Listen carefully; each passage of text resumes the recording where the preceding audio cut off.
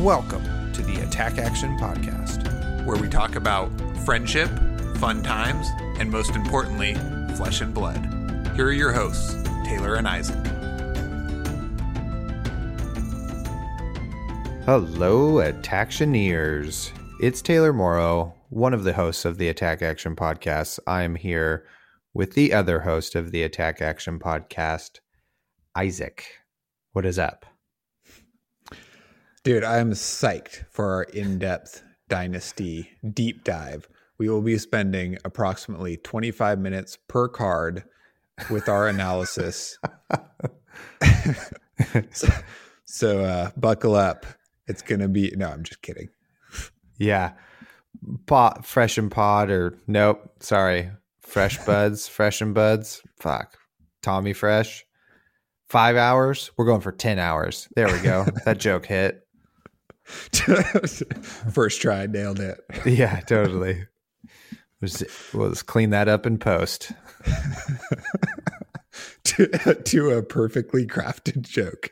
Yeah, I've actually done that before. Like, one of us has fucked up a joke, and then like the other person like kind of laughs or talks over the punchline or something like that, and I like cut the other person out so it hits. So. Just so you know, you don't have to be perfect.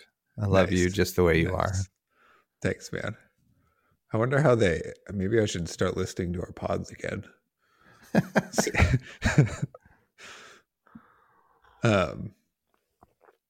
So in all seriousness, this is our Dynasty impressions podcast, if you will. Yeah. We're going to talk about like what we like, what we don't like about it. Just I guess use cases and initial impressions for, I guess what we think about it and what we're going to try first, and all of our thoughts. Yeah, I haven't personally had a lot of time to like test in depth yet, so things may change. But this is our hot take. Hell yeah! So first, we'll start off though with our news segment. So Pro Tour 3 apparently is in North America per the Fab TCG website update. That could be Mexico, Canada, or the United States of America. So pretty broad, giant chunks of land that we will have to parse through to figure out where the hell it is. But at least we know it's in North America. No date.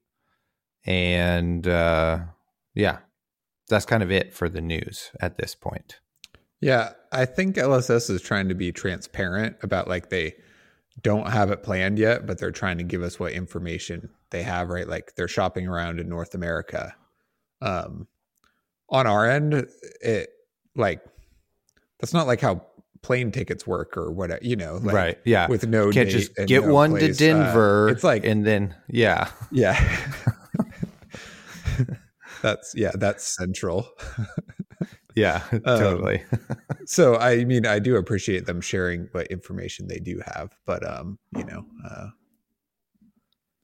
not booking anything yet.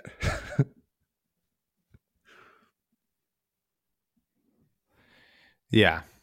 So, and there's also, this isn't really news. These are just complaints, which is fine. But I would have hoped that we would have a kind of overarching OP announcement for the next year by now. Hopefully we get that in early December. And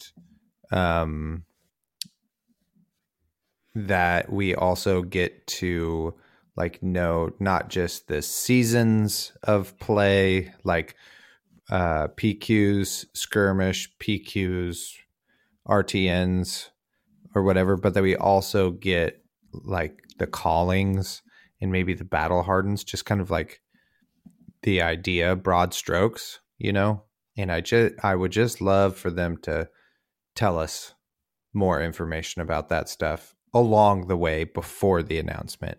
That would ease so much of my anxiety, and I think would be helpful for people to kind of look at the year on a macro level rather than like the announcement comes out and then we're just living in this micro little competitive climate or something, you know?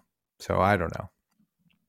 Yeah, I Anyway. imagine like part of the perspective, right, is like for diehard TCG players, you know, this is their primary thing, right? So if something's announced 2 or 3 months ahead of time, they book it, they're going, and you know, it's fine. Like they'd like more heads up, but they're, you know, this is their top priority in life.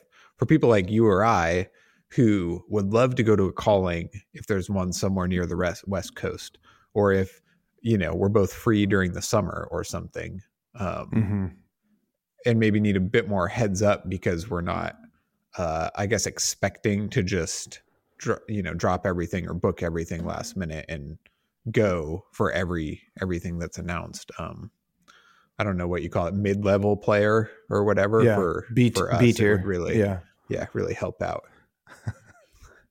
Yeah, totally. But, you know, it's okay until it's too late. So we'll have to wait and see.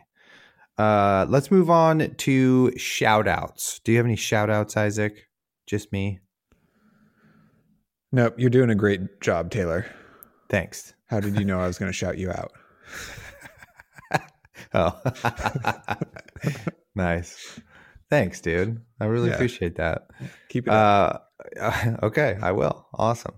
My shout out goes to Michael Hamilton for plugging the podcast on the TC Team Covenant live stream the other day. That was super awesome. Glad you listened, Michael. Let us know if you want to come on anytime. We'll have Michael's Corner where you just come on and talk about whatever you want because you're Michael Hamilton. So that'd be fun.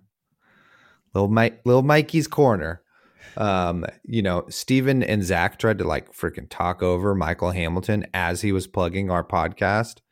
Maybe the Covenant guys are starting a rivalry with us. I don't know.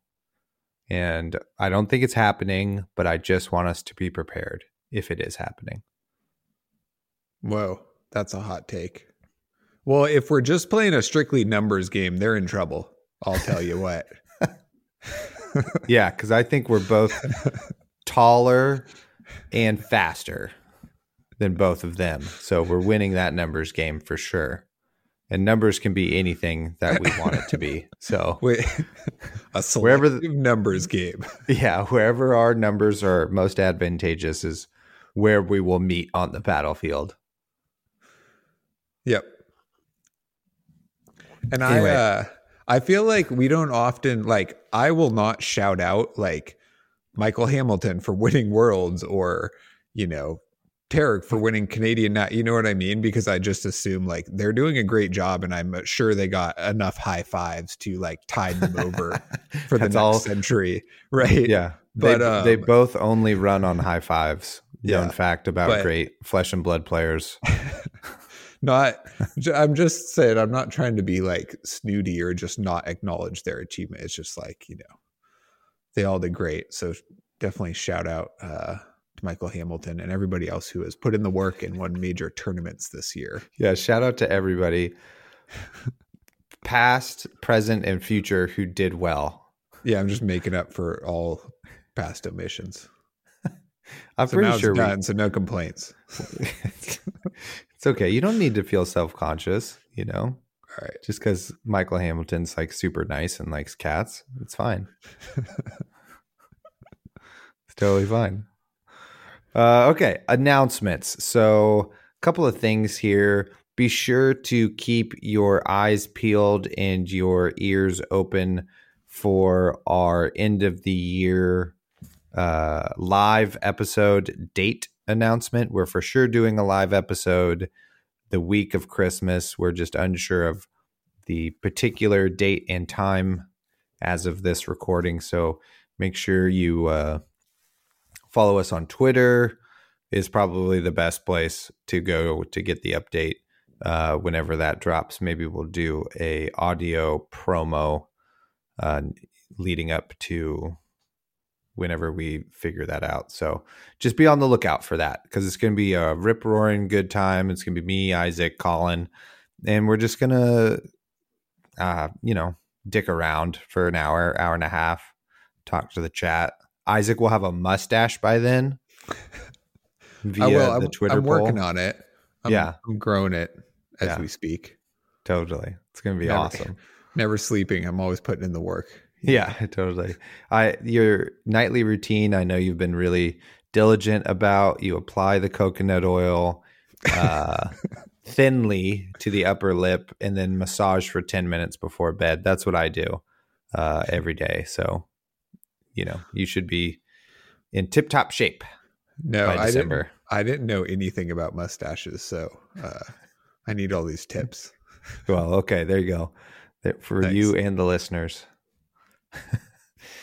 Speaking of live shows, me and Mr. Thomas Fresh will be doing a Fab free podcast on December 21st at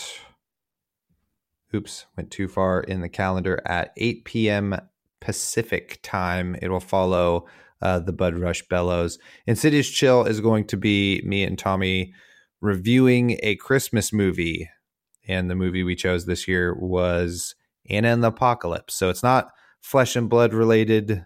It is just holiday buddy time related. So if that interests you, we'll be doing that. And we'll be doing this once a year, every year until we die. So you can look forward to this holiday treat every year. So make sure you tune in on December 21st, 8 p.m. Pacific time. Announcements further. Make sure you all support us. Check us out on Instagram. I just tweeted about the women's rugby final. Incredible sports moment. New Zealand playing in front of their home crowd in the World Cup Championship game against the biggest rival, England, who's on a 30-game winning streak. It's just on YouTube. You can go watch it. And I cried. I just bawled my little eyes out basically through the whole game. Incredible spectacle, incredible athletes, etc. What was I saying? Oh, yeah.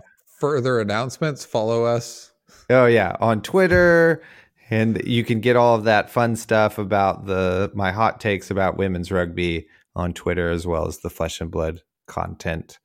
Sub to the channel, leave a review. So y'all did a good job when I put this action item in the podcast before about reviewing it. So if you're listening on iTunes, blammo, give us a review. If you're listening on Spotify, give us the amount of stars you believe is appropriate. Hopefully it's 5, etc. All of those things help us out. If you're watching our vids on YouTube, thumbs it up, leave a comment, etc. All of that stuff is really useful. Don't be one of those people who listens every single episode and isn't subscribing. Just subscribe. It takes 2 seconds and does nothing negative to you. But it helps us out a lot. So appreciate it in advance. I think that's it. Do you have any announcements, Isaac? I do not. That was your segment. Sweet. Perfect. Okay. Let's get into some life updates. I recently learned that people enjoy when we talk about what's going on in our lives. So let's talk about what's going on in our lives. I had no idea. Yeah. Also, what do you got? I haven't talked to you in a while, so I would love to hear from you. What are you doing? Am I going first? Yeah, because I just got done talking. I have to take a sip of my eggnog and brandy, or excuse me, bourbon. Mitch is also in eggnog season. Yeah, totally. So good. He showed up November 1st, I think, at my house to watch a movie or something. It was just eggnog season and had a jug of eggnog. I think the first day it's in stores or whatever. So this is post Thanksgiving. So this is when I start my eggnog campaign. Nice. I had something I was thinking about today. This isn't really a life update, but since I just have the mic and can say whatever I want, I I guess an introspective anecdote that kind of like harkens back to our competitive, being a competitive player episode. So I went rock climbing this weekend, which is like another hobby I like to do as often as possible, although it's a little bit harder than just getting together to play a card game. But I had an experience where I climbed this route when I was out there, and if you had told me that I could even get up it when I started, I would have been psyched. It would have been awesome. You know, I like haven't climbed much recently. I would have been surprised and just like, yeah, that's great. I'm in a really good spot, and you know, great job, me. So then shout out to me. Yeah. But then I climbed this route, and I did it the first day, and I thought I was going to onsite it, but I fell at the second crux and then like worked it out and then completed it. Right. And you should define a few of these terms. Well, they don't matter. This is like it's going to be in relation to flesh and blood, but onsite is just where you show up and climb something without having seen anybody do it or like knowing anything about it. So you have to like problem solve on the fly. Whereas, you know, most routes you kind of work it out as you climb, and then you try it over and over, and you eventually complete it through learning the route. So anyway, you know, I tried it the night before, and I like did it. I cruised it. I fell at the crux, and then I came down, and I was like psyched. I was like, whoa, sick. I'm doing great, you know. Then I went back and tried it the next morning and got all the way up to the second crux, knew what I had to do, did all the moves right, but you kind of, it's a difficult move to kind of a blind hold. And I like did everything correctly and wasn't too tired or anything, but just kind of missed the hold and then whipped off and was like pretty disappointed because I didn't feel like it was like too hard or whatever. I just kind of like flubbed it, you know, and I'm not really sure why, except maybe I was like a bit overconfident or just didn't like try hard enough or whatever it was. Right. And so anyway, then so I fell once and then I did it.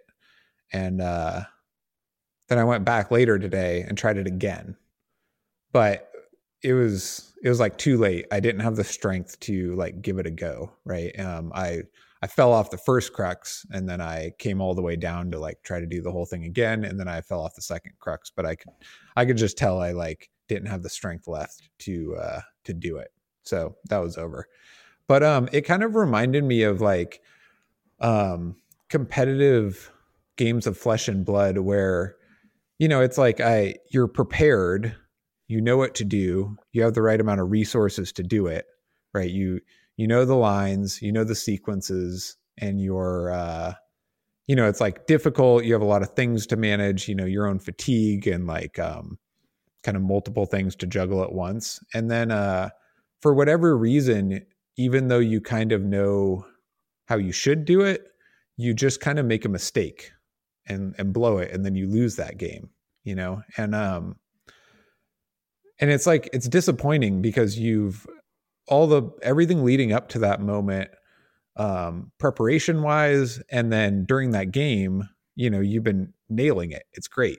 And then you get to that moment sometimes, and it's not like you're too tired to like think for the rest of the day, or you couldn't have taken like 20 more seconds to like double check and make sure you're going to do it right or anything, but you just kind of make like a suboptimal play and lose. Right.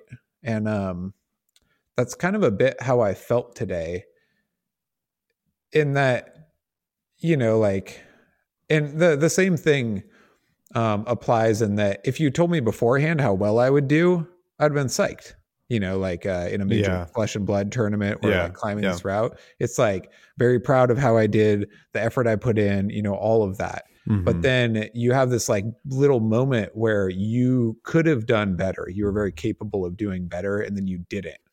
Right. And now the moment's passed and you can't get it back. Right. Like I tried again today and I just couldn't do it.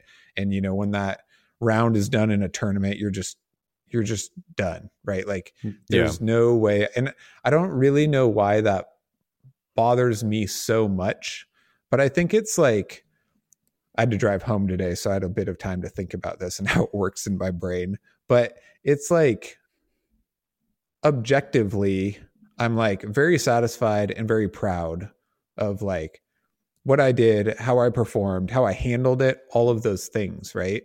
But all of those feelings are like a little bit haunted by this kind of nagging, like, well, I should have just fucking done better. Like I could have and I should have. Mhm. And like, why didn't I, And I think that's true in my life, in some life goals and like flesh and blood and climbing or whatever. There's like, never really 100% like contentment, it's always just kind of like, it's like, yeah, I mean, I am happy and I am content and satisfied and proud, but there's always just that, like that other bit that kind of like, haunts you a little bit. Like, Yeah. well,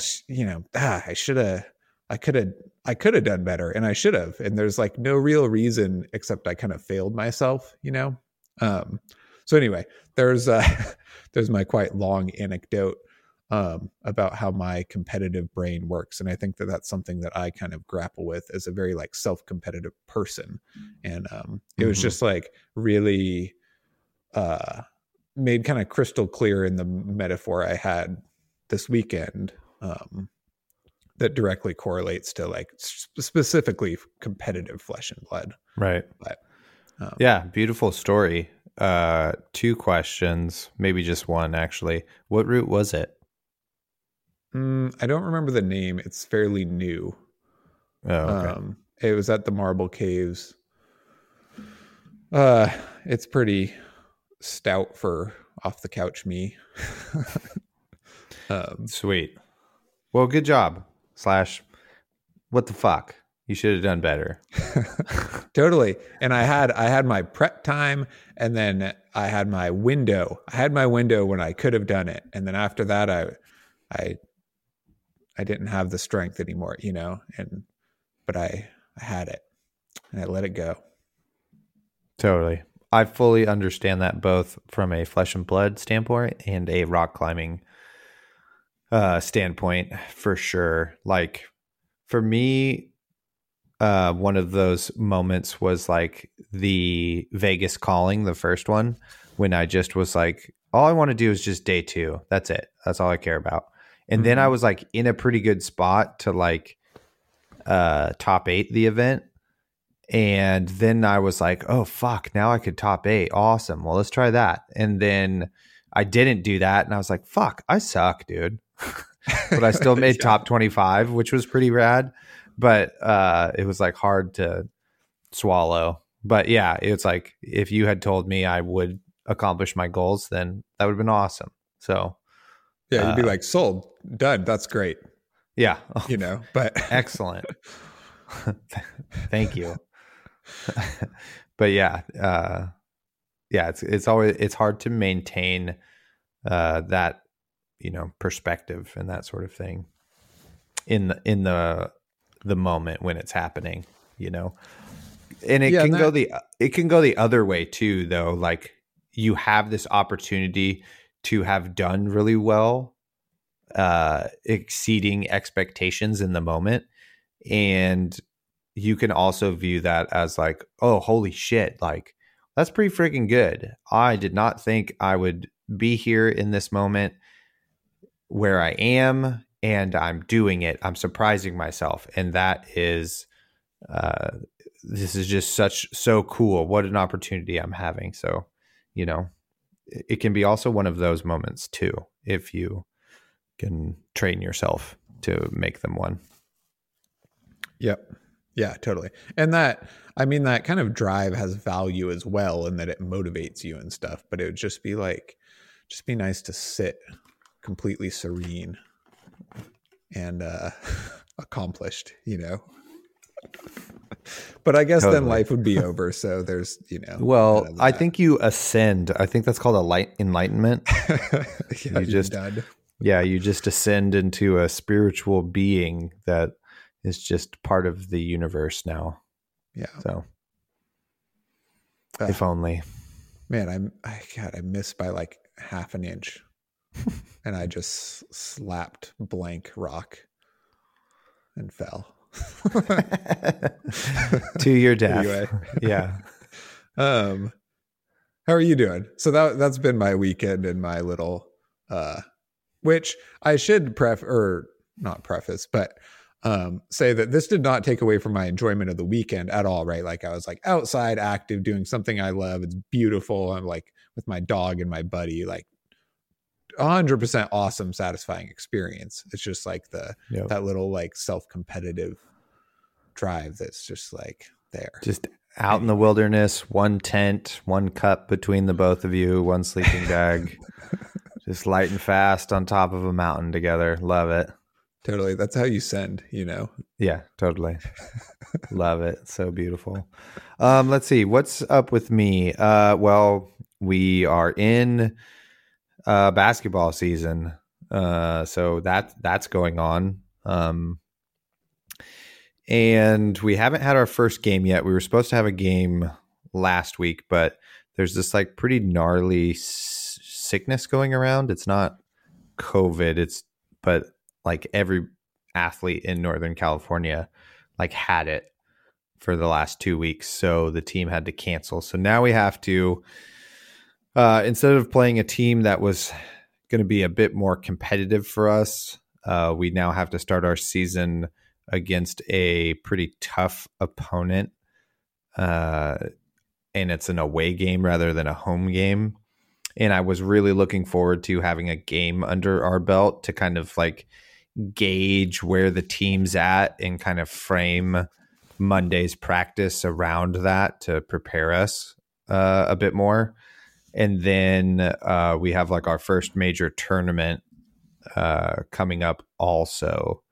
And I was hoping to have 2 games under our belt and kind of have figured some stuff out. So now it kind of changes how I have to like coach the team and frame things for this first week, which is a little bit upsetting to me, but it's just a little bit of adversity that we're going to overcome. But the basketball team's looking pretty good. I have a very good group. I have like at my small school, I'm blessed with one of the best players in the county, period. Which is really awesome. He's probably the best player one of the best players I would bet in this 5 counties that's around us, between here and Shasta County and Mendo and Siskiyous and stuff, which is pretty rad. I'm like very lucky. So I always have that like safety valve if things aren't going good. Just like get that kid the ball, get out of the way, So that's pretty awesome. But I have this like group of kids who like all kind of fill a similar role, kind of, and I don't know who is going to perform better than the others, so I like don't know. After 3 minutes go by, like, who do I sub in for, some sort of adjustment or something like that. So, well, we're going to have to figure that out.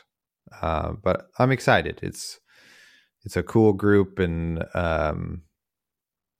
it should be a really, really good season. I just need to play some games now.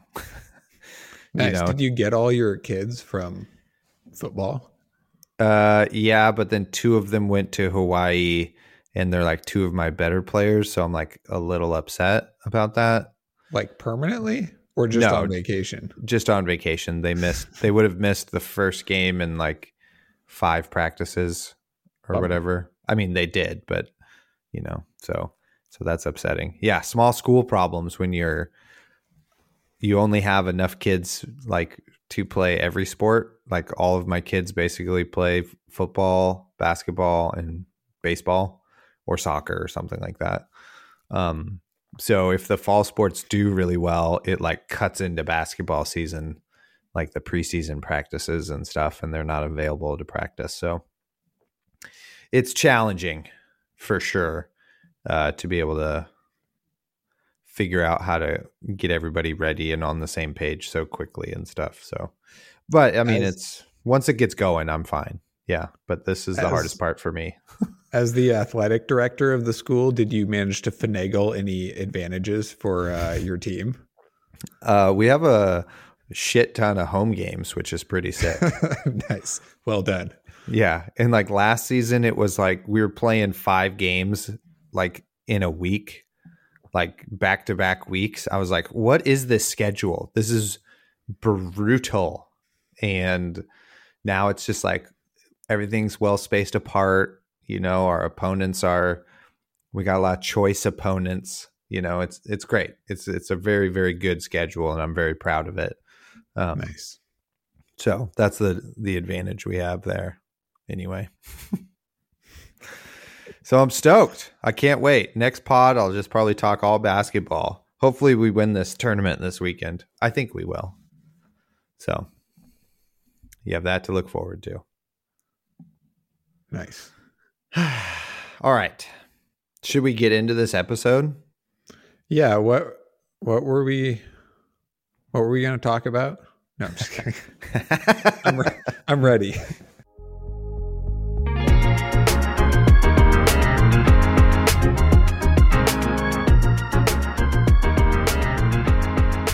Awesome. Okay, so like we said, we're going to talk about Dynasty today and, you know, our initial takes or whatever. So what I wanted to start with was what's the overall vibe check of Dynasty? How are we liking this Dynasty vibe? I'm loving it. Nice. It's like, I don't know how to quantify it really. It's just like, it's very flashy maybe, or exciting, because they have a bunch of things like, you know, Marvel Rock or like Nitro Mechanoid, you know, or even like Merciless Battle Axe, which I don't think is great. But like flavor wise, I think is awesome. You know, I think they really, just the overall vibe for me is like very, I don't know, like energetic, like bright and colorful, and just like infuses a lot of life into the game, which is great. It's got me hyped up. How's your vibe check going? Vibe is good. You know, Dynasty, I think, passes the vibe check.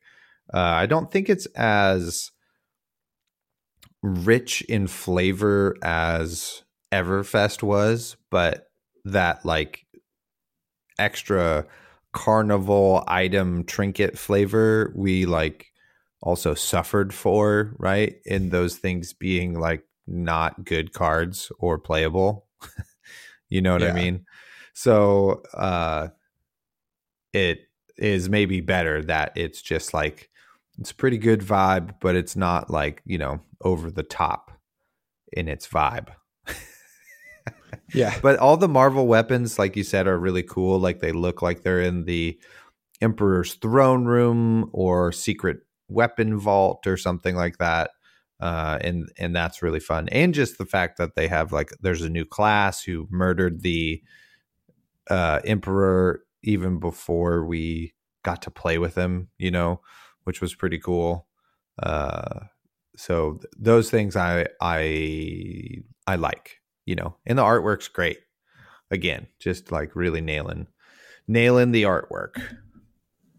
Yeah, definitely. I think that, I mean, they did a good job with the Emperor theme, and now we have the assassin, which kind of forwards the story, and that the assassin has killed the Emperor. And the Emperor following the like build up storyline straight from Uprising. You know, I think they did a pretty good job of giving this set a theme without,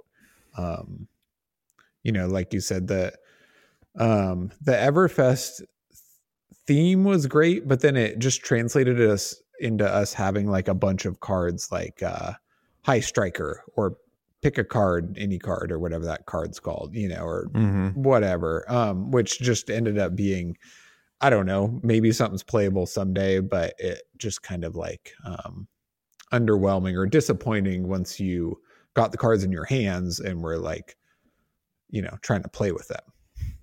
Right. Yeah, for sure. So what do you think are kind of the biggest hits in the set? And you can interpret this however. Obviously, Marvel Emperor is the biggest hit. We know that, but we're not talking about open packs. So how did you interpret that question? What are your big hits? I had a few cards I picked as hits. I also selected some heroes I thought were real winners in this set. But just as far as hits, I'll start with Skullcrack. I think that's a really, really big hit because Reinar's added cost of discarding cards, which they've obviously really leaned into. Almost all the cards in this set rely on that.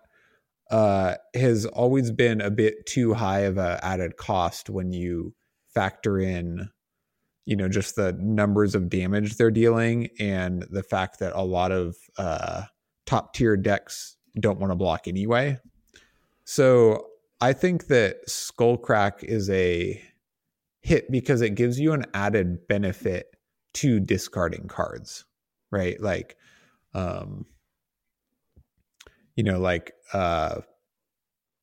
Madcap Charger is one of these, right? It becomes 1 for 5, go again, block 3.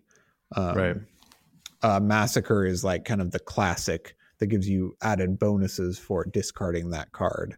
And so I think if they're going to lean into the discard ability, they need to print cards like this that, I don't know, have some cool ability or flavor or something that's not just like, well, it cost me 3 cards to do 7 damage. That's not great, So I don't know how functional they are yet, but I think that cards like this and the cards they printed are like pretty great. What about you? Nice. You got a hit for me, or you want to talk about Skullcrack at all? Well, I just would agree that I think Brute is one of the hits here in this set in terms of like everything, right? Like, rock from every card, rock all the way down to, rumble grunting. You know what I mean? Like, I think all of those cards are good, viable, interesting, great art, beaten trackers, just dope art. And for all you guys who like them piggies out there, you're getting some of that. I really like the art on, I know I'm just talking about art because I'm looking at the cards, but Blessing of Savagery is sick, Yeah. It's evocative. You know what I mean? Like, oh, they have rituals and this is one of them. What's going on? I guess he's getting blessed with savagery, or whatever.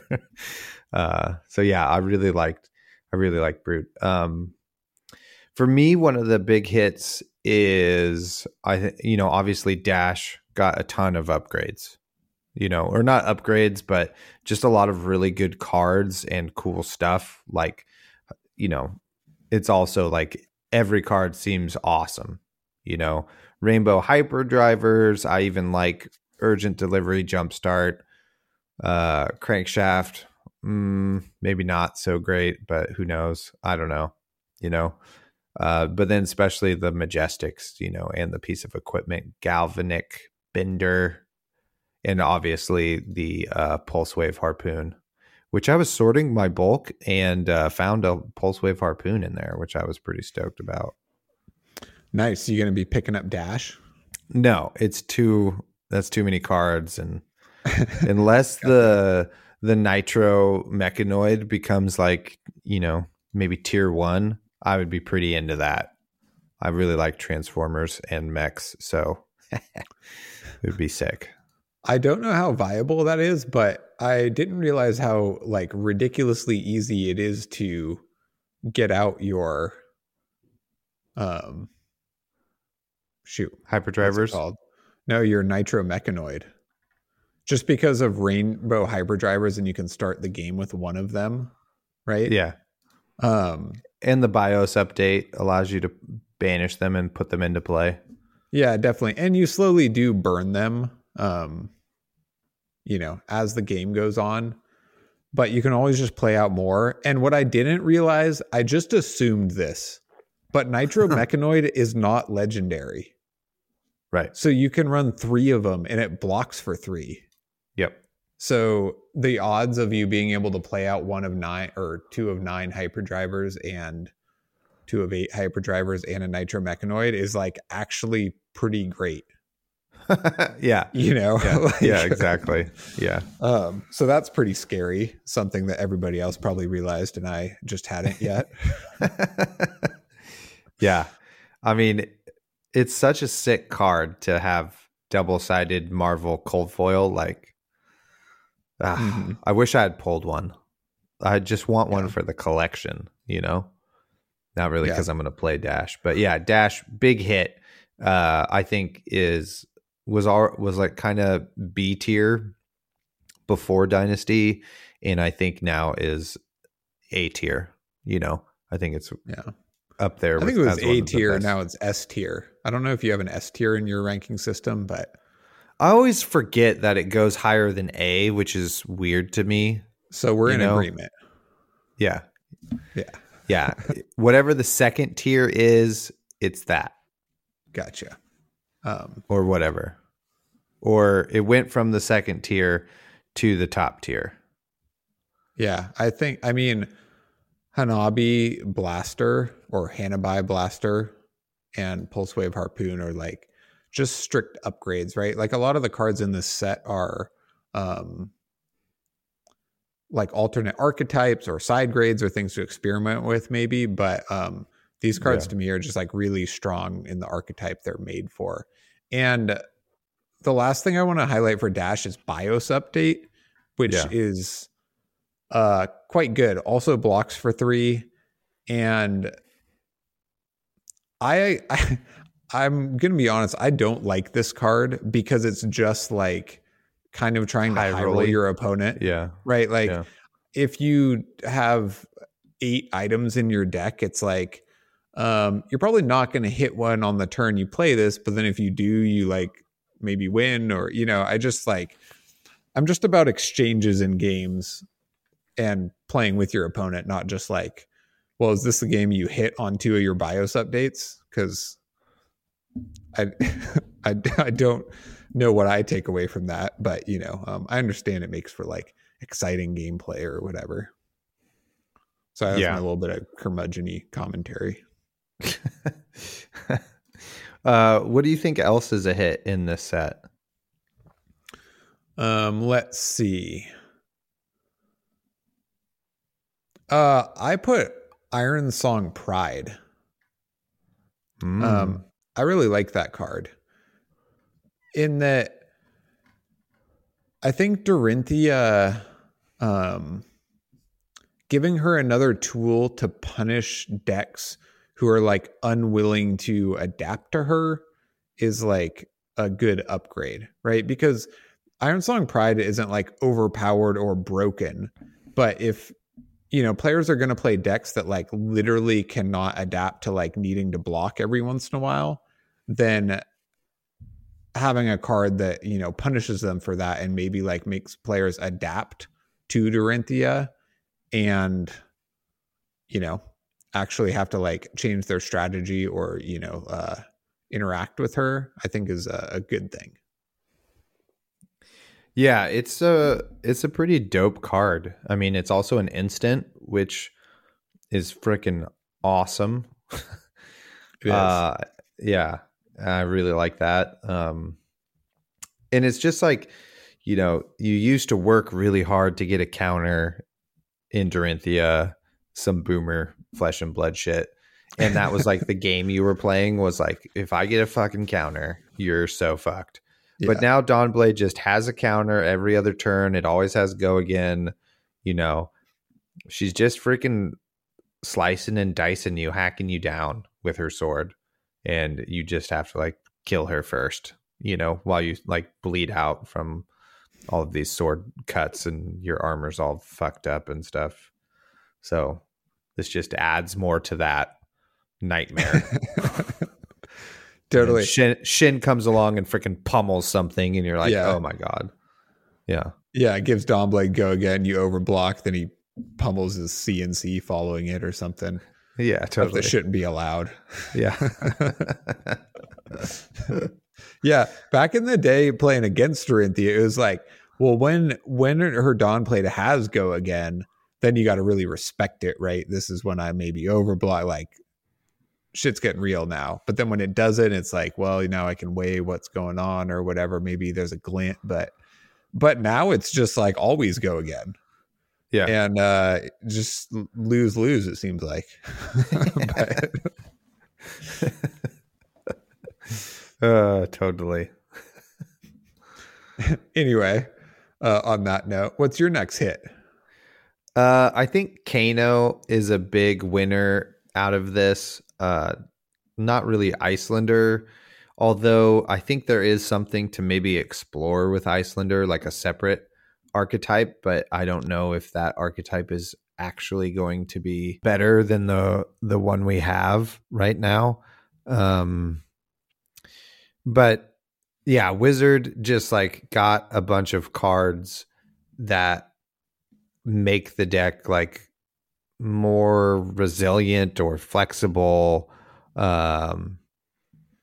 or just like better, raises the floor, right? You know, like Swell Tidings is, you know, awesome because now it's your 6th copies of Voltic Bolt in the deck, and now we just have cards that have like hit effects that are relevant or not. You know, it's to be seen, but the fact that these cards now all kind of can do a thing if you let them, it is totally relevant, you know. And it seems like too that there might be a new archetype emerging, right, for Wizard, maybe a little bit, one that plays a little bit more on its turn, like playing regular flesh and blood, and then like Storm Striders you to win the game or something like that, you know, which is cool, you know, or it's just kind of a hybrid of both, like KOing a little bit less, but if you have the window to do it, you're doing it, and your spells are all really easy to cast or something, or you're just like value Kano. I guess this is kind of the same thing because now you have so many 0 for 3s and 1 for 4s and stuff, you know, that it makes it really easy to like Waning Moon Kano, just always hitting them, getting a lot of value in, and then making it so your opponent has to like pitch cards on your turn so that then you can Kano them when it's their turn, you know, kind of like what Icelander kind of does, you know, but with spells and a little bit more combo-y because you still have like Wildfire you still have access to, you know. So it's cool. Kano is a really cool deck right now, I think. Yeah, I really like what they did with like Aether Quickening or Mind Warp, right? Are like really powerful, but not overly powered, right? Like, so in order to get like the Mind Warp Surge effect, you have to pitch a card to Crucible and then play Mind Warp. So you like weirdly have 2 floating, or, you know, it's like a 2-card hand to do 3. But if your opponent doesn't block it, it strips a card out of their hand, and shuffles their deck, which is pretty wild. And like Aether Quickening is just a Scalding Rain. But if you do threaten the go again and you have taken more damage to hold a card that you can then play after the go again, if you get it, like incentivizes your opponent to block some of that arcane from Aether Quickening. And, you know, without it being like busted or overly powerful, it just like make some more interaction, like different ways for you to kind of like attack their hand, because if you're playing Aether Quickening for 5, holding 1 card, then it demands they give you at least 1 card. And then you can like arsenal what you held, or you can play it if they let it hit and like further punish them. So I get like in the same vein as Iron Song Pride, I just like when they give classes tools to force your opponent to interact, right? Because we've been at certain spots in this game where it's like, well, yeah, if you're an ice hero, you're fine, right? Like, yeah. Or if you have like guardian attacks and pummels, you're like well set up. But then like all of the other classes that don't really have a way to make an opponent interact with them or punish them for not, are kind of just shit out of luck. So I'm a big fan of like any cards that, make your opponent have to be adaptable. Totally. I also really like Blessing of Aether. I don't know if it's going to be good, but it is tantalizing, in the Waning Moon Kano, because you can play this Waning Moon for 2, maybe keep tempo, and then on your next turn, your like 1 card hand comes in for 6, which is pretty sick. If you have a red 0 cost, just awesome. Your Spindle comes in for 8 or whatever. Yeah, exactly. 7.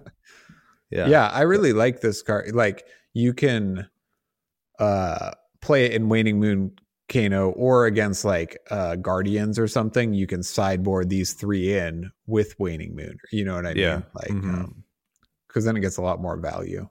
Yeah, you can get over their AB and stuff. Yeah, exactly. Yeah, pretty cool. So yeah, Kano's one of the big hits for me. Back to you, Isaac. You got another hit?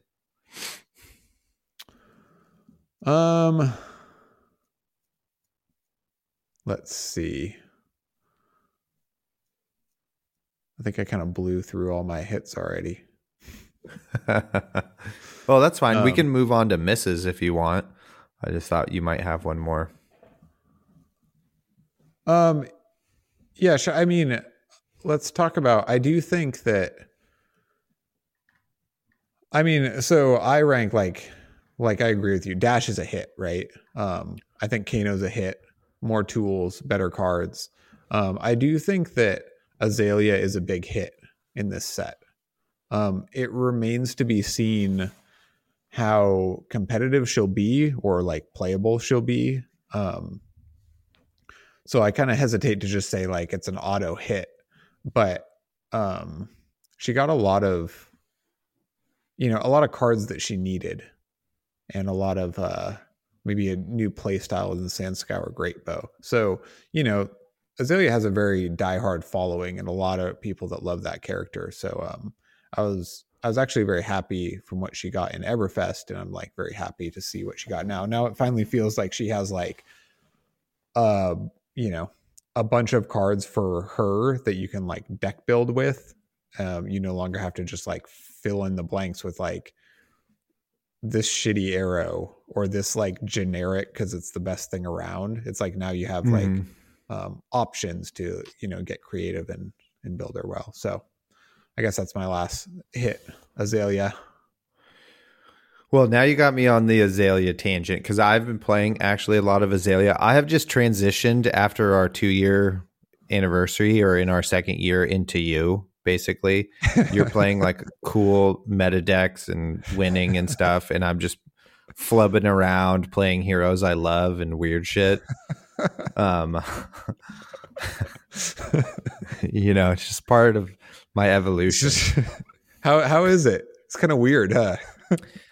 Sandscour Great Bow, it feels like there's something there. Like it's pretty rad. Like I think initially I wasn't playing it great.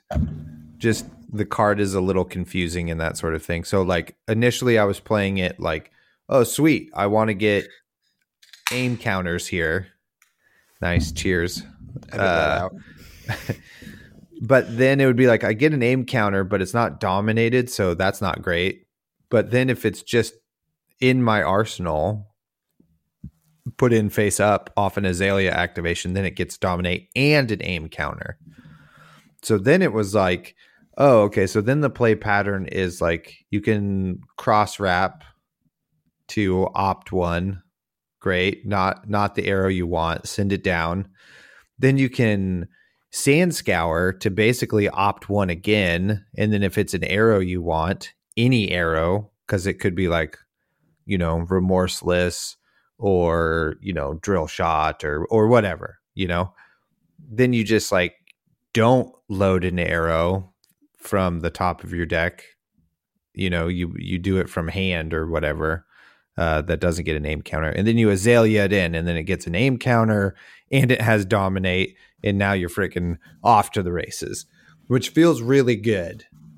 And you can like just hammer down the damage really fast because I'm finding you dominate like really regularly, like basically almost every turn. Which is pretty sweet. So you're like pushing the aim counter hit effects on stuff. Like drill shot has been an overperformer for me.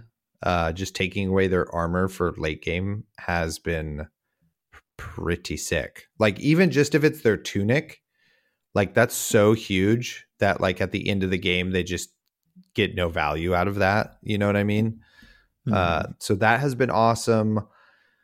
And I am enjoying all of the new arrows. Even long shot has been kind of cool because it's like red long shot plus seek and destroy comes in for 8 dominate, the classic, for no resources. And you like need very few resources to make this happen. I wonder. It costs 1 resource to load the bow.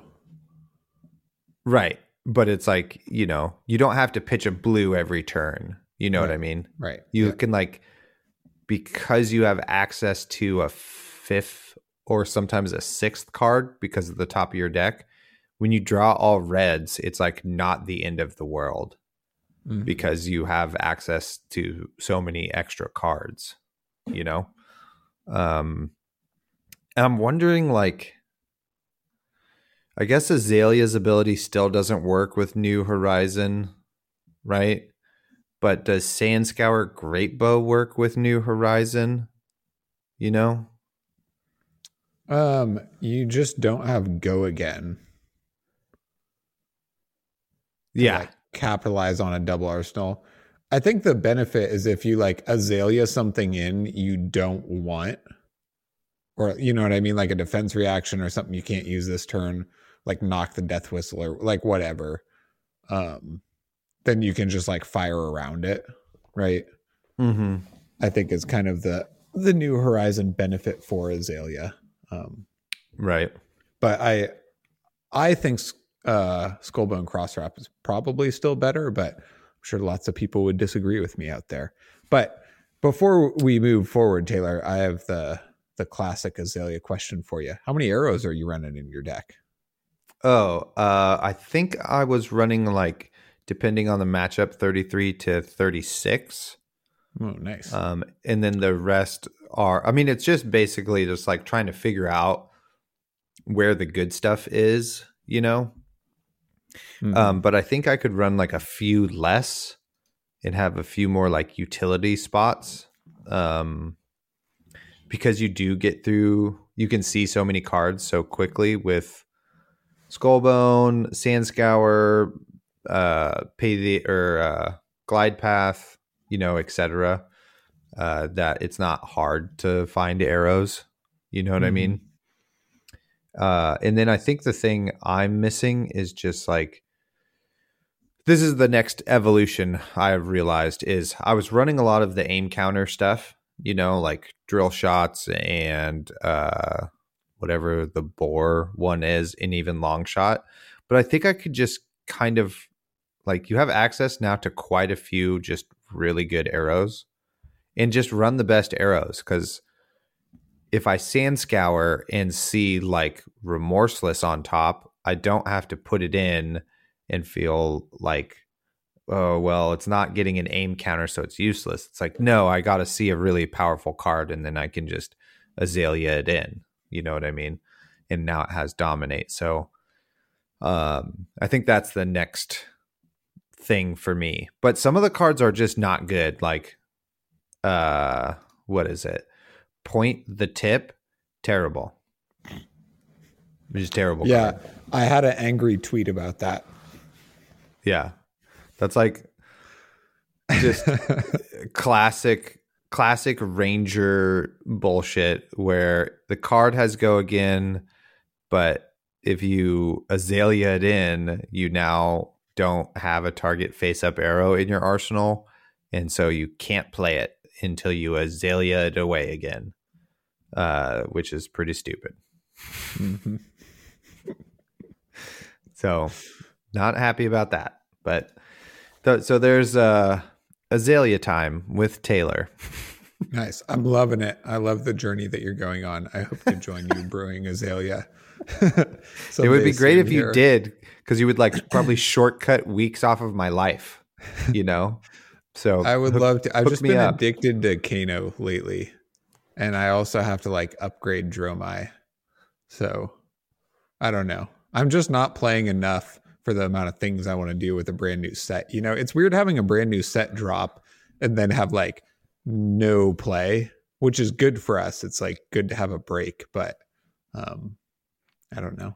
Just leaves a lot of ideas brewing in my head. Yeah, for me, it's like, oh, good. I get to like muck around with Azalea and like axe Dorinthia and bullshit, you know, with no consequences of time wasting or anything like that. So it's actually been, I think, great for me in that regard.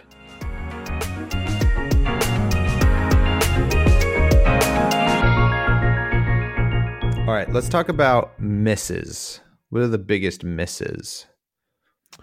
So my first big miss, and this is probably the biggest hit in the set as far as flavor goes, and miss as far as functionality goes for me, and that is Rock. I love that card, but I'm just like disappointed in the numbers.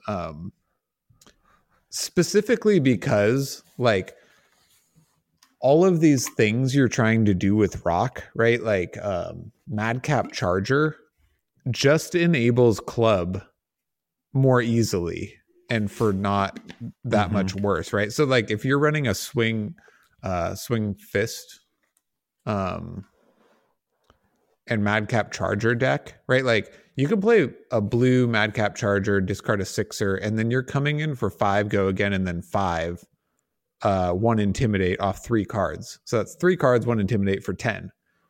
Maybe at weird break points. Still just vanilla damage, but that's kind of we're kind of approaching the rate that you would like, right? Right. And that's a great play. So then having Rock instead, where you can only do that on a Tunic turn, or if you set up, you know what I mean? Or if I guess if you discard Skullcrack, it's just like, to me, doesn't seem worth it. And maybe it just is a flavor card, and you know, that's great, but it would be nice if it, I don't know, was just a little bit more powerful. I feel you. I totally understand that. Yeah. For me, one of my biggest misses is just Illusionist.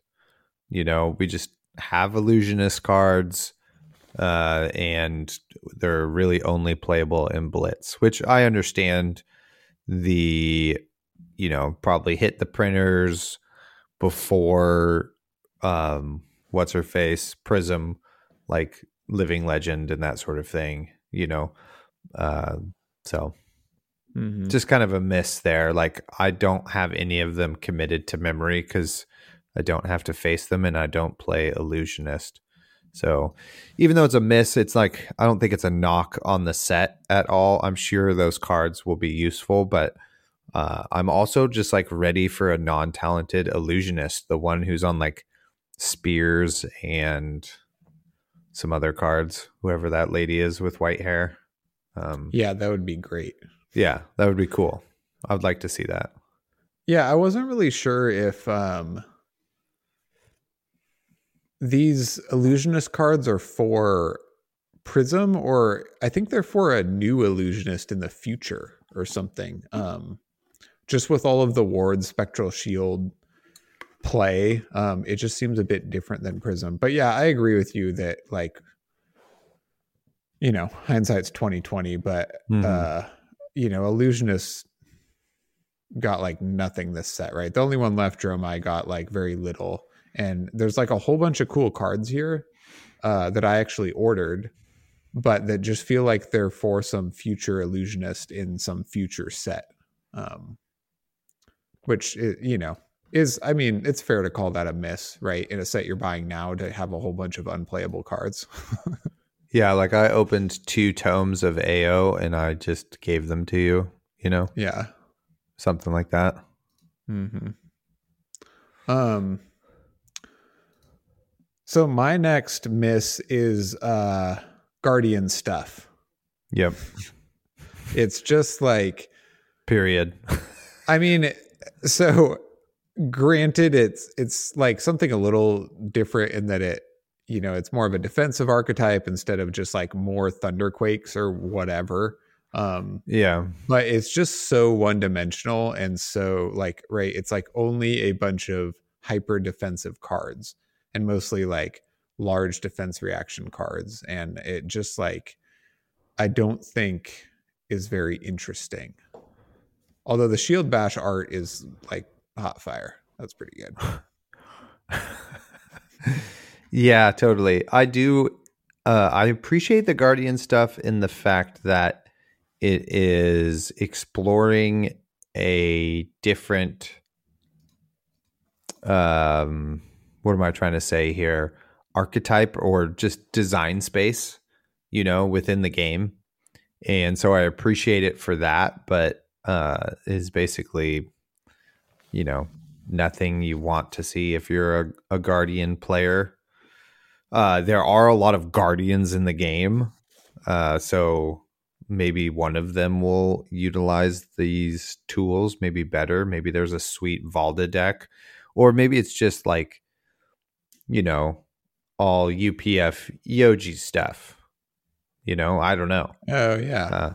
But you know, that's probably one of, I think, my overall misses with the supplemental sets is the, how do I say this? The like idea they give us that these things they've planted in this set are prepping us for later down the line. But then, you know, like we got copper tokens in Crucible, and then, you know, here we are, we have gold tokens, and it's just like, you know, cool. We just have like a thing we're using sometimes or something, you know what I mean? Mm-hmm. So it's not like, you know, or we had Dread Scythe and Monarch, an unplayable archetype in for any Rune Blade, you know what I mean? So you're like, oh, sick. There's going to be a Rune Blade that cares about health gain, or health gain is going to be huge, or it's just going to be like pretty efficient to use 3, you know, a whole blue to attack for 4 in the deck or whatever. And that's just not the case also. So, or like Dreadbore, etc. I know Oz from Go Again Gaming, I think is the name of his channel. Shout out to him for reaching 1,000 subscribers. He exclusively runs Dreadbore, but he's also like an Azalea tryhard. Well, tryhard is negative. He's the leader of the Azalea cult, I guess, is maybe more accurate. So, so he finds value in that, you know. So that's my tangent about supplemental sets. They give you false hope. Totally fair. I mean, yeah, it is cool to get all these alternate tools, but then if you get like an alternate tool that's really cool and then it's just like abandoned, it's a bit of a, you know, letdown maybe. Totally. Yeah, because that's, so like that ties into one of my misses is Axe Warrior, you know, like the sweet new axe is so cool, and I definitely want to swing a giant axe and chop people in half. You know, that would be just a fun way to play, but we don't have the support. And because of that, you're making me think that we're going to have sweet axe support, but I know it might just be like one card 3 sets from now is the axe archetype or the next axe card or something like that. So yeah. Yep, I hear you. And it's weird too, because you're working with like, they have the hatchets and the great axe now, right? Yeah. So you need cards for both, or one gets abandoned or they both get abandoned. I don't know. We'll see. Hopefully somebody brews a cool axe build. But yeah, the new axe, as cool as it is, it's kind of like rock in my mind. Gosh, it's so cool too. Man. Merciless battle axe, just freaking slice anyway. Yeah. You know what? Just to move backwards for one quick second, they obviously did not learn their lesson from miraging, because they printed another 1-for-6 yellow card in Phantasmal Symbiosis, right? So now you can have your like 9 Wartune Heralds, 3 Miragings, and 3 Phantasmal Symbiosis to just get like train wrecked by Prism. I'm really glad that I don't have to face that down. Damn it. Come on. Dodged a bullet there. Yeah, totally. Because then your just sideboard is like, okay, I'm going to bring in 14 or like 15 6 power cards for no reason, you know? Because otherwise they hit me for, 21. 18. Anyway. Yeah, 18 off of blue. Yeah. Be awesome. All right. Back to the normal timeline. I actually have as misses, I have aim counters as a miss. Which, please correct me if I'm wrong. I just felt like tying all of these arrows to one specific bow is, I don't know, a bit unfortunate or limiting for like future rangers or bows or archetypes or Lexi or whatever. I don't think these arrows are like overpowered with the hit effects just printed on them. Maybe they are a bit too strong, or some of them are. That could be argued, but it's like a bit unfortunate, right? Because like all of these cards are just printed as you have to run Sandscar Great Bow, and your hero has to be able to use that weapon effectively. Otherwise, these are all dead cards for like all of time. Maybe the mechanical will turn out to be really cool and it'll be worth it, but that was kind of my take. Yeah, I'm surprised aim counters don't do more, you know what I mean?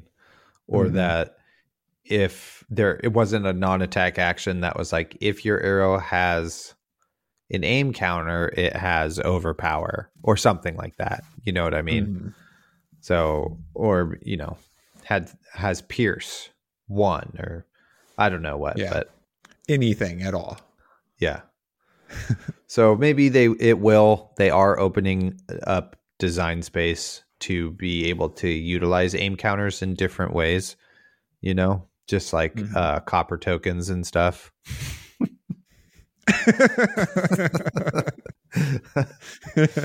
So flash forward 2 years to Taylor's rant about aim counters. What the fuck? And then they gave us, Yeah, totally.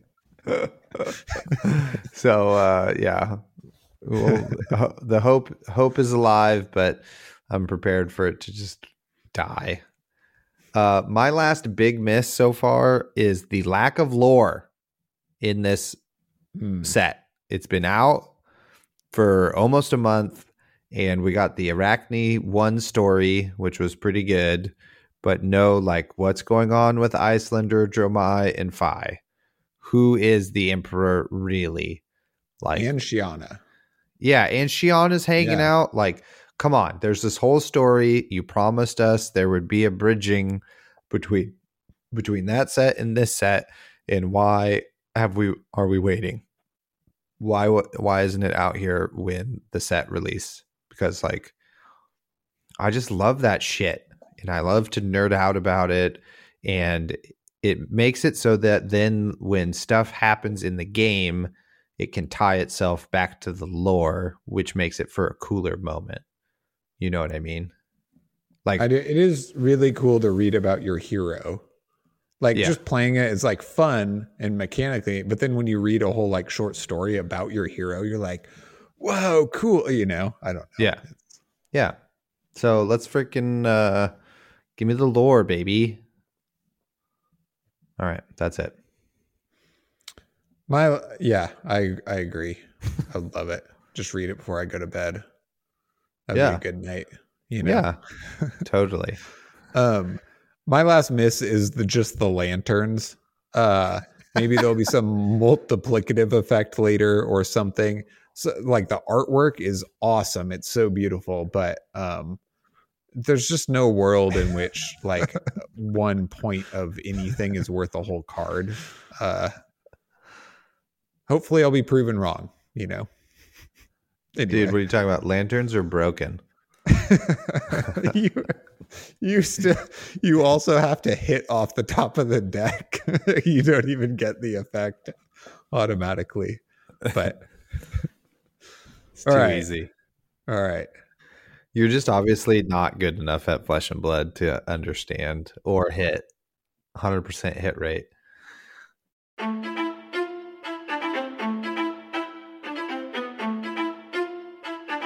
Does the meta like actually change now that we have Dynasty out? Like, is anything dethroning Icelander, Oldhim, and like the aggro decks? You know, the aggro deck of your choice for that tournament. You know. Yeah, I think that the meta will stay pretty similar, with one exception in that I see Dash like kind of taking over, right? Because Dash is a sideboard into Guardians and could already maybe arguably race Fi, maybe not, but now with all of the Dash upgrades, it, you know, would logically follow that Dash would step into maybe that aggro deck spot, specifically because of her strong game into Guardian. It's also a pretty tough matchup for Icelander, and maybe even now for Kano as well, with just like all the hyper drivers and everything going on. Right. What's your meta take? Yeah, that's basically, I agree 100% with you. I think Kano is like one of the unsung best decks in the format. You know, I don't think it's so much a triangle. I think it's Icelander, Oldhim, Dash, and then Kano is like the trapezoid that we're working with there. And you know, so we'll see if like things start to shift and people start packing Spell Void or Oasis Respites or something like that. And then maybe Kano or Icelander fall off a little bit. But then you know, we'll just see.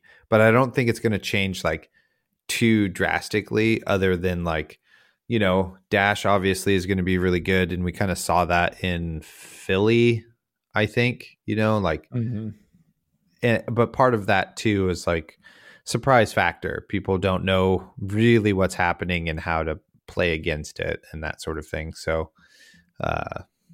just give it a little bit of time. So we'll see. Yeah, I agree with you. I was thinking about Kano though, in that I do think Kano is like fairly strong right now, but I actually think that Kano was strong pre-Dynasty. I don't think that any of these new cards like made the deck way more powerful. So I think Kano has a place in the meta. It's just like it always seems like a minority of players want to play that deck, probably because of the like non-linear play style and kind of difficulty in playing it, especially like over a long day. So I mean, we'll see, you know, maybe with the upgrades that deck will become more prevalent, but like you said, LSS has also done you know, their job in providing like specific Kano hate cards like Oasis for Spite, um, or even cards like Sand Cover or Irina's Prayer, or, there's like very, very specific tall arcane cards. So we'll see where that goes. Indeed, we will. Let's talk about the assassin in the room, Arachne. I just checked behind me. He's not there. Safe. That you could see. Totally. Why don't you go for, I think you've played more Arachne than me. I would be interested in hearing your breakdown of him or her or they. Oh, man. I was hoping we were going to get through a podcast without doing that, like every other podcast has done. But that's all right. Add it if it's on your bingo card, Dang, I blew it right out of the gates. Cheers to you. So I think Arachne is really cool. It's a really cool deck to play. It is also really interesting and unsure of where it fits into the meta, if at all, because it kind of requires you to really understand how to trade properly. Like if you have really good flesh and blood fundamentals, I think you can do pretty good with Arachne, because like your best turn is like Spider's Bite, use your Tunic to CNC. You know what I mean? So you like pitch a blue and then you deal 7 damage, but then it's like impossible to block that hit effect kind of. So that's like pretty cool. But then the rest of the game is just like trying to make the best trades you can possible and, get as much value out of the Black Tech Whisperers and the mask as possible. I've even played around with like not running the mask and having like something else that like maybe blocks for 3 in certain matchups, or that just allows, Crown of Providence is pretty good. But anyway, so I don't know where it fits into the meta is my summation, but it has potential, but you have to be ready to play like the full like 50 minutes to get your opponent to this like end game where like you just attack, reaction them or shred them, or because then like Spider's Bite into a thing becomes, you just get a ton more value out of that, because then you're like dealing a damage and requiring them to basically block with 2 cards every turn off of your either 1 for 5 or 0 for 4. And you can just like continue to grind them out that way. Or if you have like full tempo, you're like Spider's Bites, but you can Kodachi lock them kind of. So yeah, there's a very Dory-esque nature to the end of the game that kind of comes up where, because of shreds and cut the chase, I think it's called. Yeah, that's the other one. Yeah. Whereas if you're both down at like 7 life, all of a sudden you can just die instantly, so the game is not equal when you're playing against Arachne and you get too low. Yeah, totally. And plus you like wind up knowing what's in your opponent's deck. You know what I mean? Like when you're there to that few cards, they might have like, 12 cards left in deck that you have to keep track of. And it's like not that hard. So you don't have to worry about like getting blown out by a sneaky attack reaction, or they still have one of their big reds left or something like that. So you're like, feels pretty favored when it gets to the end of the game. But how that does against like Guardian is not great. You get friggin' walloped. So there's like the next, and maybe it's already happened, and I just haven't seen it yet, but it's like, what are the good generics that we can fit into the deck that help it in its weaker matchups for it to be more like well-rounded? I think at least that's where I'm at anyway. Yeah, I first off really love the flavor of Arachne because I quite dislike mill in other games, but I like that this. I really like how they incorporated mill, but it's like you're filtering your opponent's deck and attacking their deck, but that's like not always your win condition, right? You just Yeah. like have Yeah. some amount of manipulation and can like cut out key cards, but you're not just like turtling up and milling, right? Like all D reacts and playing a spell to mill 5 cards or so. That's like pretty lame to me personally for like play styles that I like. So I first off like really like how they tackled mill. And my initial experience with Arachne was I was playing Dromai or Kano into it. So I was like pretty unimpressed because that's a really good matchup for either Dromai or Kano. Right. But then I had an interesting conversation with you and Colin or you and Mitch maybe, where you guys talked about like, well, yeah, but the deck is like maybe really good into dash or like maybe even really good into fi, like decks that are like really card hungry and don't want to block quite as much. So then if that is the case, then hopefully Kana or Arachne, at worst can be like kind of like Azalea in that you can like attack decks that are weak to it. And so maybe Right. it's, kind of a Metacall or a spike deck. Or maybe hopefully it, as it evolves, could be a little bit more well-rounded so it can have its strong matchups like those. And like you said, some tech to deal with its bad matchups will emerge. Yeah, hopefully. I mean, we'll see. Like, this just might be the assassin pool for quite a while. I don't know. So it's still pretty cool. And it's still super early. And, I'm not writing it off yet for sure because it's new, whole new way to play Flesh and Blood. Well, and there's just a lot of cards to consider, right? Like, Razor Reflex, Command and Conquer, Sigil of Solace, Fate Foreseen, Sink Below. There's like a lot of generics that can function really well, and because it's like a completely new play style, I don't know. Anything's possible. Agreed. So how would you rank Dynasty versus the other two supplemental sets, so Crucible and Everfest?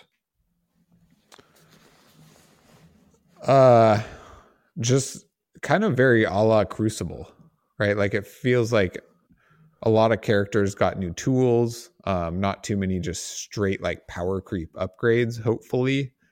And it's easy for me to say it's much better than Everfest because Everfest to me was like a lot of unplayable cards and then some pretty like offensive cards like Miraging Metamorph or Swarming or Revel, cards that are just like strictly much better, and then cards that are just not really playable, right? So being an upgrade from that is not that hard.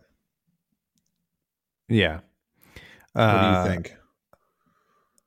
Yeah, I think it's hard to beat Crucible, and it's also hard to compare it to that because of the time in which it came out in our early days, how it was a pretty monumental set that like addressed the current meta and made the game better and more fleshed out because it was like so early. So hard to know if it's actually better than that, but I think it's safe to say that Everfest is bottom tier and Dynasty is above it. I would definitely say Crucible, maybe Crucible was like a bit better in terms of like cards for card in the whole set, like everybody got an upgrade. It seemed like there were no real misses. Whereas like the hits in Dynasty are great and they're for sure hits, but there are just some like, there are some misses for sure. The second thing, I know this is a little off topic and also my back in time moment, but I did want to talk about cool. how ready. how Viscerai is, I think, in a really good spot. Here are my two good takes is that Mauve Sky's Shrill Rosetta is now Mauve Sky's Deathly Duet, sometimes Shrill Rosetta. Like sometimes. Like I think that card is still just really good. That card's really good for basically a 2 for 6, into, with that type of play pattern. So that fits in right away. And then, it's obvious that there's like another like rune chant machine going on. But here's my hot take on Viscerai is that Cryptic Crossing is super dope, but is this set's Blossoming Spellblade is just like a card that you want to build around and you want to make it good. And it's freaking sweet, but it's going to be not viable to pull off. And so we won't play it. Yeah, like you really want to pummel it, but then pummel doesn't really fit very well into Viscerai. Yeah.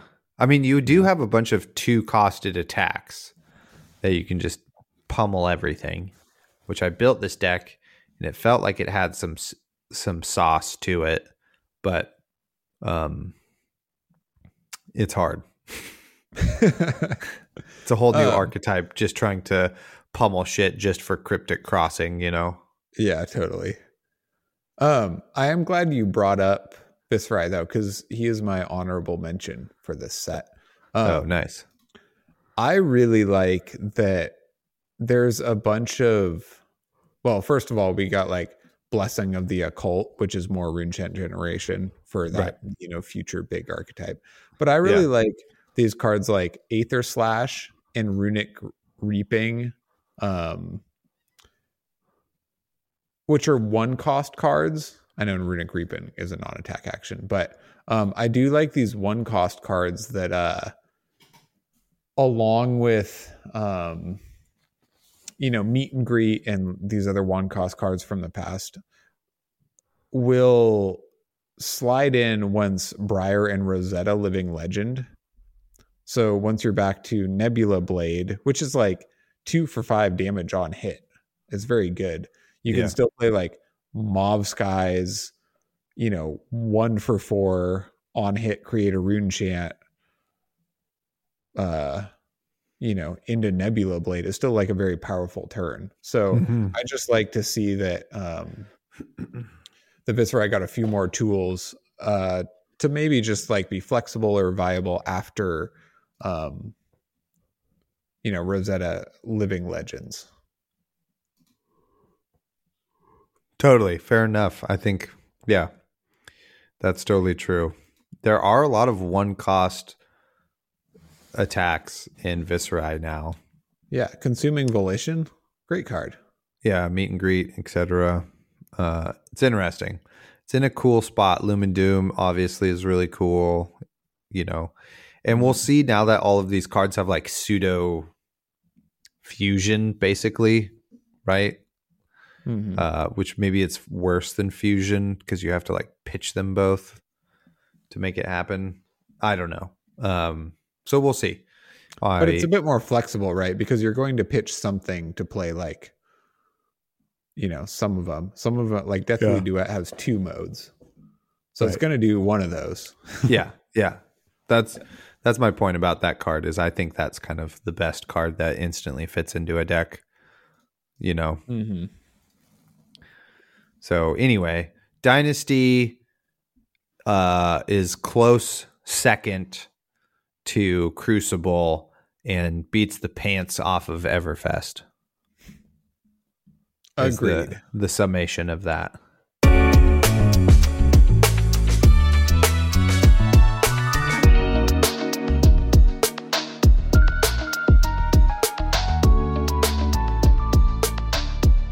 let's get into some listener questions here. So for some reason, our audience on the Discord, which shout out to the Discord, unprompted, just had a bunch of questions for us, mainly Nate. And we're going to read off all of those right now. So if you ever have a question for the podcast or whatever, just send us an email, the Attack Action Podcast at Gmail, or tweet at either me and Isaac, leave something on a YouTube, join the Patreon where we have a channel for listener questions. And don't forget about the podcast discussion channel, everybody. I'm happy to see that has being utilized more now post our episodes being uploaded. So that's awesome. So first question comes from Thor Mike. How has Dynasty shook up your class? Is the new archetype living up to your hype? Isaac. I don't know. I have a lot of classes now. So Dromai, I'm kind of excited to try things like Blessing of Spirits or Tome of Ao into certain matchups, but they just feel like cards that'll be good into like Guardian type archetypes, which you're already strong into. So to me, that's like, I mean, it's cool, but it's like, that's not where we needed a tool. And like the upgrades to Dromai are like a bit underwhelming. Crown of Dominion, maybe for when you go first, is pretty cool. I'm most excited about Kano. I've been playing a lot of Kano, and just these new tools that are available are very interesting. And yeah, have yet to delve into Azalea, so we'll see. It's been a long time since I played Rhinar and CC. I might be most excited about the tools that Rhinar got, because I don't know, they just kind of like warp his archetype the most, maybe, or maybe I just think it'll be the most fun to like build a deck around them. Nice. What about you? That's a very broad question. It is. Oh, I'm actually running 39 arrows. I'm super sorry. Including blues and yellows, though. Yeah, but I side some of those out in some matchups. So, right. Okay. Sorry. Just had to check the stats there. That's cool. It's cool. It's okay. A lot of arrows, though. It is quite a lot. It hasn't. Icelander got very to zero help, so there's no hype. It got nothing. And it's all good. But I am excited to try out the Viserai stuff for sure, to see what the fuck's going on there. Maybe he can like move up a tier now. I don't know. There are definitely like some good cards, just adding Looming Doom in there. Blue that blocks for 3. Another strong blue in the deck. The backbone of Viserai. Love it. So yeah. That's what I got. Okay. Next question. And these are all from Nate. Shout out to Nate. What a dude. Typo. Which hero got the most help from Dynasty, and which hero got passed up? Isaac. Dash got the most help, obviously. Boy, we didn't talk about Katsu at all. Right. I think that Guardian got passed up. Yeah. I'm going to agree with you 100% on that one, Isaac. Next question. How bad does it feel to open a case and not open a legendary? I'm going to change my answer. I think Dromai got passed up.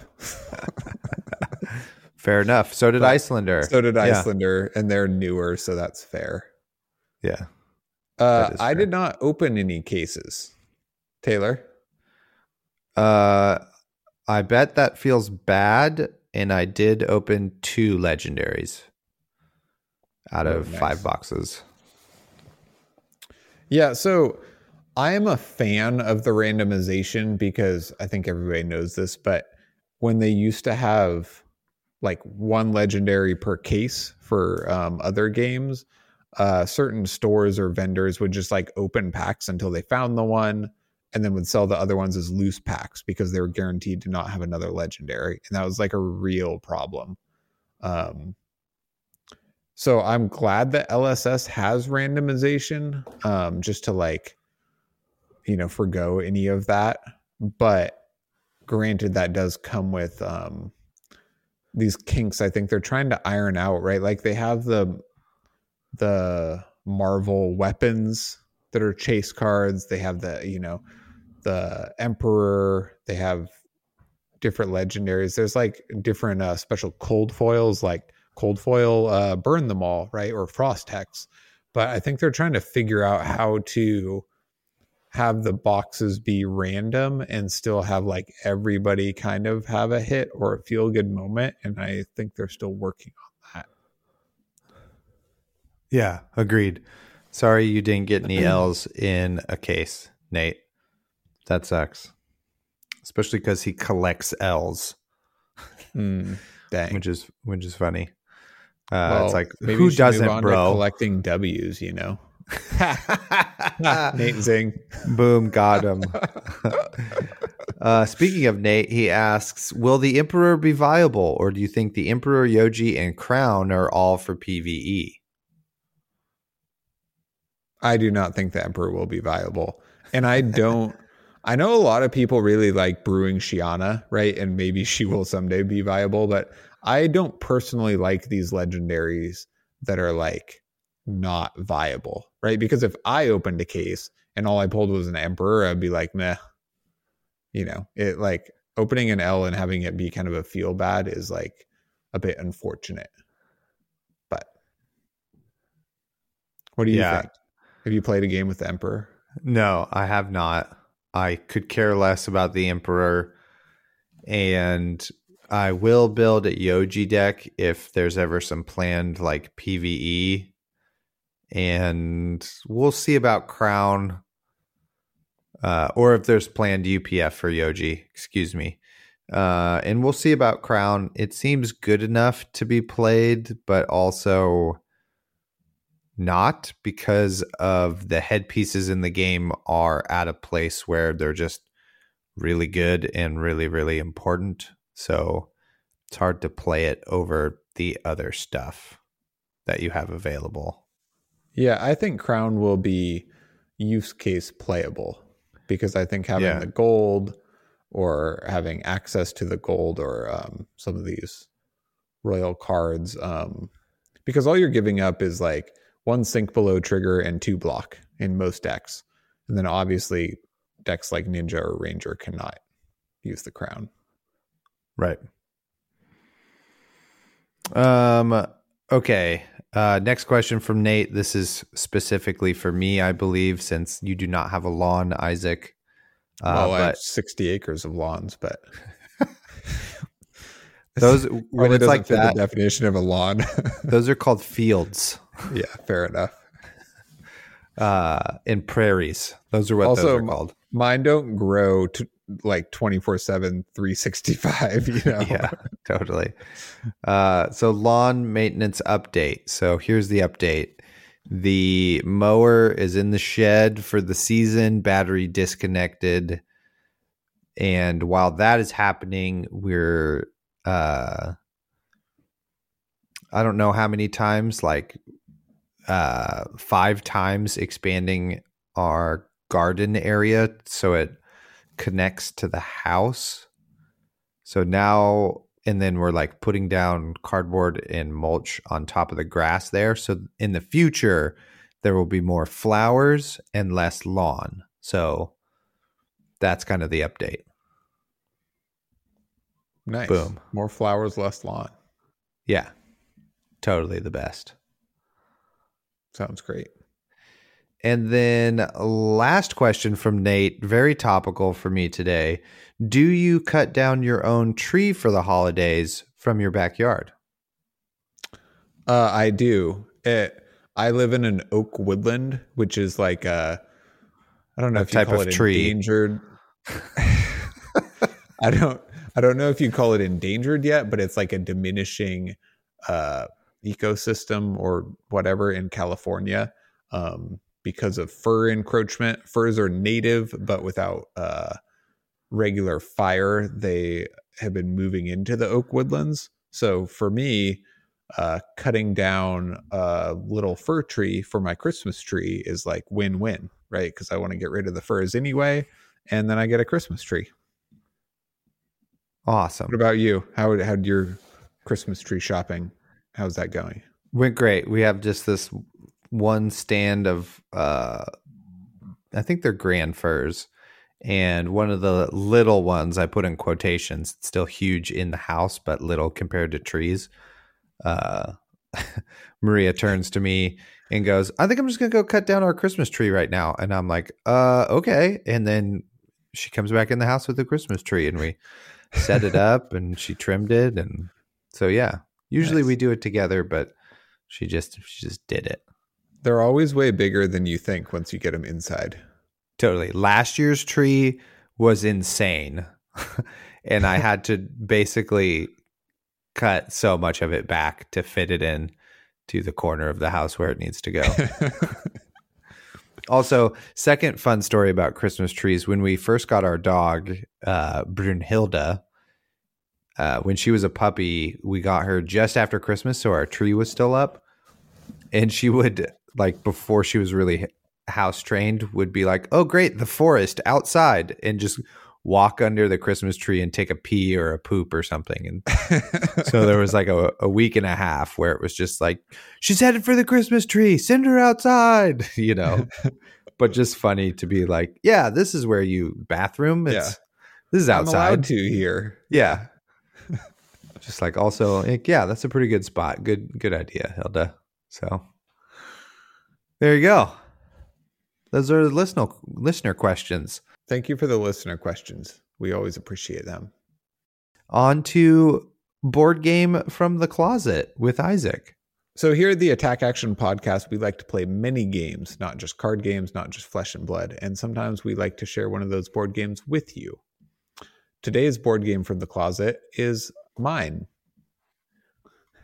I've had a bit of a drought lately because I haven't been playing enough board games and kind of blew through all the ones I played. But when we were at Worlds and at the pub after party, or, you know, call it what you will, Mitch went over somewhere and wrangled up a game called The Game of the Path, which is a board, I don't know what you call it, like a board building game, right? So you have a whole bunch of tiles and you each draw a hand of tiles and you take turns placing these tiles to then create the board. All the tiles have like different paths on them that shape different directions and interconnect differently. And the objective is to keep building a path for your piece that when you put a new tile on, well, then your piece will follow the path until it can't anymore. And you're trying to keep your piece on the board and have everybody else's piece run off the board eventually. And as you put more and more tiles on, it becomes impossible to like completely stay isolated or just like put a tile and have your piece move very briefly. All of a sudden you're like, oh no, I have to put this tile down. And then your piece runs across the board following this crazy, line and hopefully stops before it's flung into oblivion. I really like games like this because they're very easy to pick up, but offer like a lot of problem solving for your brain on the fly, So I enjoyed it very much. Thanks, Mitch, for teaching us a new game. Totally. And it's a metaphor for life, It is. It is. In awesome. So many ways.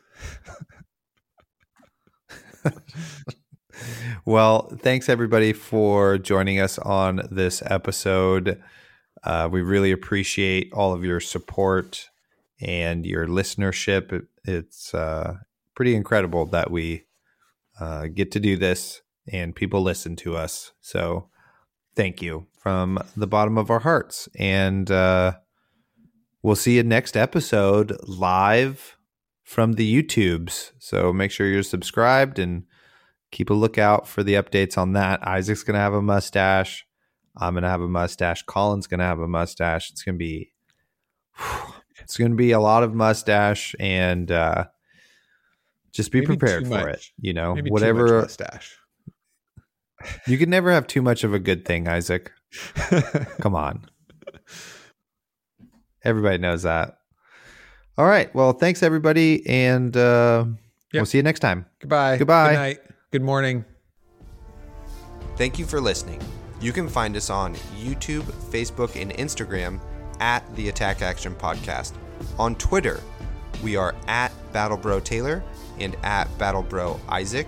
Shoot us an email, theattackactionpodcast@gmail.com. If you would like to support us, like and subscribe, shop for singles using our affiliate link, or support our Patreon for as little as $4 per month.